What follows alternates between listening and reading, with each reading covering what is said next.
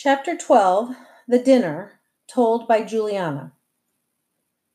By the time I got home, I knew it would be selfish of me to boycott the Loskys' dinner party. My mother had already spent a lot of time humming over pie recipes and going through her closet for something suitable to wear. She'd even bought a new shirt for Dad and had scrutinized what the boys intended to wear. Obviously, she was looking forward to the dinner. Not that I really understood that, but I didn't want to ruin everything by telling her about my newfound hatred of Bryce. And Dad felt bad enough about David already. The last thing he needed was to hear about crackpot comments made by immature eighth graders. So that night I went through the motions of baking pies with my mother and convinced myself that I was doing the right thing. One dinner couldn't change anyone's life. I just had to get through it. Friday at school, I avoided the blue-eyed brat the best I could, but that night as I got dressed, I found myself staring at the painting my father had given me and became furious all over again. Bryce had never been a friend to me, ever. He hadn't made a stand for the tree, he'd thrown away my eggs, and he'd made fun of me at my uncle's expense. Why was I playing along like we were jolly friends and neighbors? When my mother called that it was time to go, I went out in the hall with every intention of telling her that I could not go to the Loskys for dinner. But she looked so lovely and happy that I couldn't. I just couldn't. I took a deep breath, wrapped up a pie, and shuffled across the street behind my brothers and parents. Chet answered the door. Maybe I should have been mad at him too for telling the Loskys about my uncle, but I wasn't. I hadn't asked him not to tell, and he certainly wasn't the one making fun of David. Mrs. Losky came up behind Chet, whisked us in, and fluttered about. And even though she had quite a bit of makeup on, I was surprised to see the blueness of bags beneath her eyes. Then Mrs. Losky and my mother went off with the pies. My brothers vanished down the hall with Lynetta, and my father followed Chet into the living room. And wasn't that just dandy? That left me alone in the foyer with Bryce. He said hi to me, and I lost it. I spun on him, snapping, "Don't you speak to me. I overheard you and Garrett in the library, and I don't want to talk to you now or ever." I started to walk into the living room, but he stopped me. Julie, wait," he whispered. "I'm not the bad guy here. That was Garrett. That was all Garrett." I glared at him. "I know what I heard." No, you don't. I was feeling bad about, the eggs and what I'd said about your yard. I didn't know anything about your uncle or what kind of situation your family was in, okay? I just wanted to talk to someone about it." Our eyes locked for a minute, and for the first time, the blueness of his didn't freeze up my brain. "I heard you laugh. He made a joke about me being a retard, and you laughed." "Julie, you don't understand. I wanted to punch him. Really, I did, but we were in the library." "So instead, you laughed." He shrugged and looked miserable and sheepish. "Yeah." I left him, just walked into the living room and left him. If he was making it up, he was quite an actor. If he was telling the truth, then Chet was right. He was a coward. Either way, I didn't want to be anywhere near him. I stood beside my father and tried to follow his discussion with Chet about something they'd both read in the paper. My father was saying, "But what he's proposing would require a perpetual motion machine, so it's not possible." Chet replied, "Maybe in the context of what scientists know now, but do you rule it out completely?" At that moment, I was feeling absolutely no scientific curiosity. But in the desperate attempt to block Bryce Losky from my mind, I asked, "What's a perpetual motion machine?" My father and Chet glanced at each other, chuckled, then shrugged, giving me the sense that they'd just agreed to let me into a secret club. My father explained, "It's a machine that runs without any external power source. No electricity, no fuel, no water propulsion, nothing." Chet glanced over my shoulder and asked rather absently, "You think that's a doable thing?" What had distracted him? Was Bryce still in the foyer? Why didn't he just go away? I forced myself to focus on the conversation. "Do I think that's a doable thing? Well, I don't really know. All machines use energy, right? Even real efficient ones. and that energy has to come from somewhere.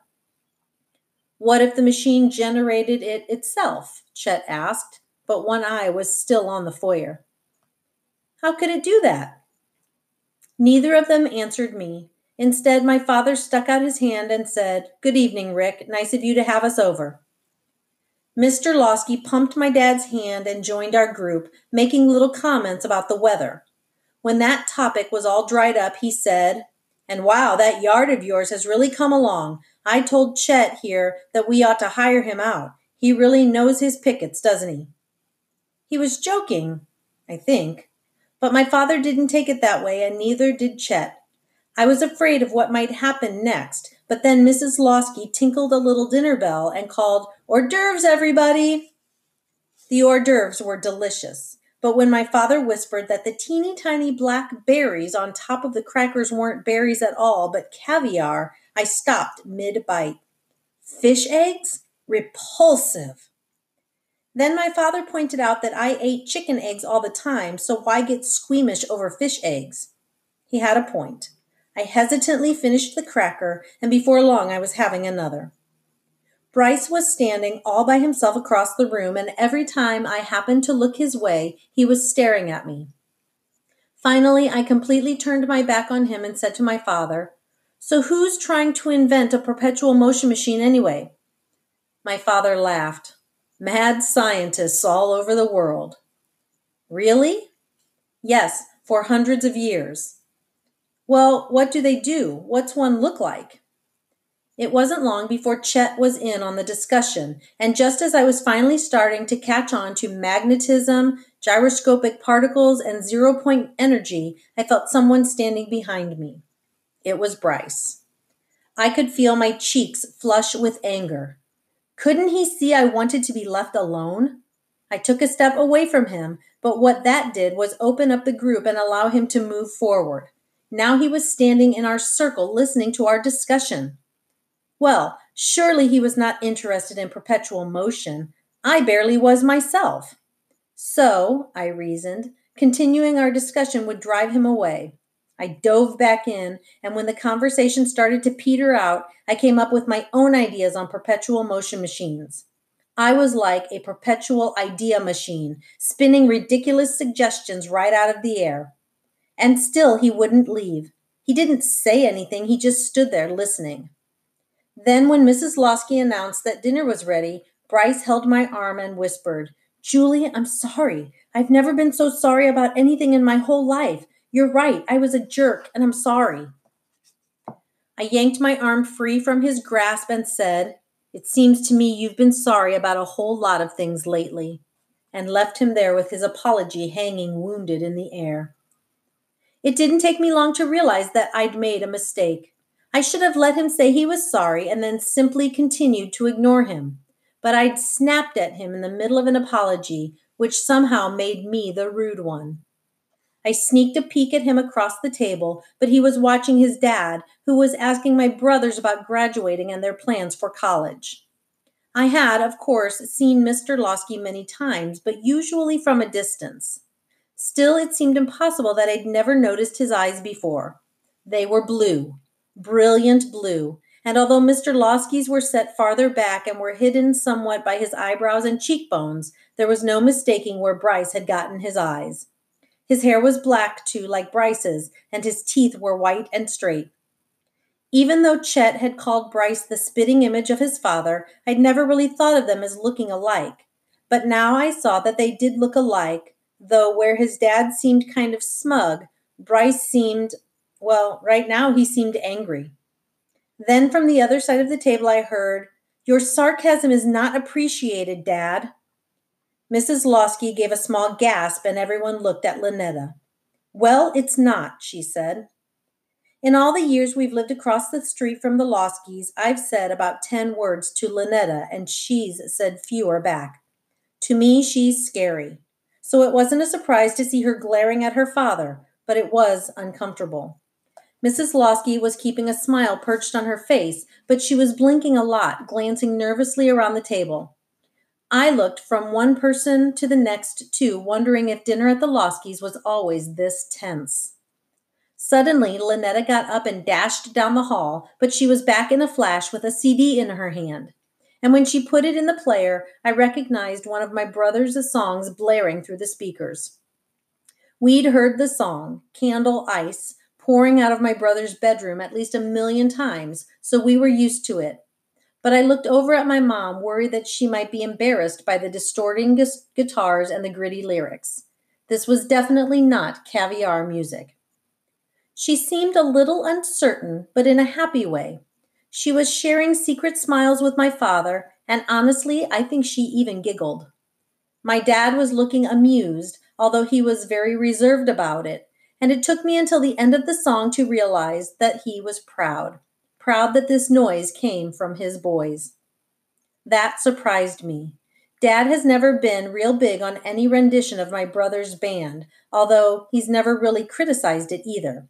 But then Mr. Losky started grilling Matt and Mike about how they'd afforded to record their own music, and they explained about working and saving and shopping for good deals on equipment, and that's when I realized why my father was proud. My brothers were feeling pretty good too, you could tell, and it was no wonder with the way Lynetta was carrying on about how great Candle Ice was. She was positively gushing, which seemed very odd, coming from Lynetta. As I looked around, it struck me that we were having dinner with a group of strangers. We'd lived across the street for years, but I didn't know these people at all. Lynetta did know how to smile. Mr. Losky was clean and smooth on the outside, but there was a distinct whiff of something rotten buried just beneath the surface. And the ever-efficient Mrs. Losky seemed flustered, almost hyper. Was it having us over that was making her nervous? Then there was Bryce, the most disturbing of all because I had to admit that I didn't really know him either. And based on what I'd discovered lately, I didn't care to know any more. Looking across the table at him, all I got was a strange, detached, neutral feeling. No fireworks, no leftover anger or resurging flutters. Nothing. After we'd had dessert and it was time to go, I went up to Bryce and told him I was sorry for having been so fierce when we'd first come in. I should have let you apologize, and really it was very nice of your family to have us over. I know it was a lot of work, and, well, I think my mom had a really good time, and that's what matters to me. We were looking right at each other, but it was almost as though he didn't hear me. Bryce, I said I'm sorry. He nodded, and then our families were waving goodbye and saying good night. I walked behind my mother, who was holding hands with my father, and beside my brothers, who were carrying home what was left of our pies. We all wound up in the kitchen, and Matt poured himself a glass of milk and said to Mike, "That Mr. Losky was stiffing us pretty good tonight, wasn't he?" "No kidding. Maybe he thinks we're hot for his daughter." "Not me, dude. You?" Mike got himself a glass of milk, too. "That's Skylar's gig. No way I'd go there." He grinned. "But she was really cool tonight. Did she come down on Papa Bear or what?" My dad took a paper plate out of the cupboard and cut a slice of pie. "You boys showed a lot of restraint tonight. I don't know if I could have kept my cool that way." "Aw, he's just, entrenched," Matt said. "Gotta adjust to the perspective and deal from there." Then he added, "Not that I'd want him as my dad." Mike practically sprayed his milk. "Dude, can you imagine?" Then Matt gave my dad a slap on the back and said, "No way, I'm sticking with my main man here."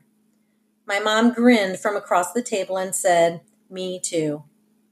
I'd never seen my father cry, and he didn't exactly sit there bawling, but there was definitely tears welling up in his eyes. He blinked them back the best he could and said, "Don't you boys want some pie to go with that milk?" "Dude," said Matt as he straddled a chair, "I was just thinking that." "Yeah," Mike added, "I'm starved." "Get me a plate too," I called as Mike dug through the cupboard. "But we just ate," my mother cried. "Come on, Trina, have some pie. It's delicious." I went to bed that night feeling very full and very happy, and as I lay there in the dark, I wondered at how much emotion can go into any given day, and thought how nice it was to feel this way at the end of it. And as I nestled in and drifted off to sleep, my heart felt wonderfully free.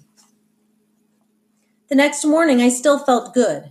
I went outside and sprinkled the yard, enjoying the splish and patter of water on soil, wondering when that first little blade of grass would spring up into the sunshine. Then I went out back, cleaned the coop, raked the yard, and dug up some of the bigger weeds growing along the edges. Mrs. Stubbe leaned over the side fence as I was shoveling my rakings and weeds into a trash can and said, "How's it going, Juliana? Making neat for a rooster?" "A rooster?" "Why, certainly. Those hens need some motivation to start laying more." It was true. Bonnie and Clydette and the others were only laying about half the eggs that they used to. But a rooster?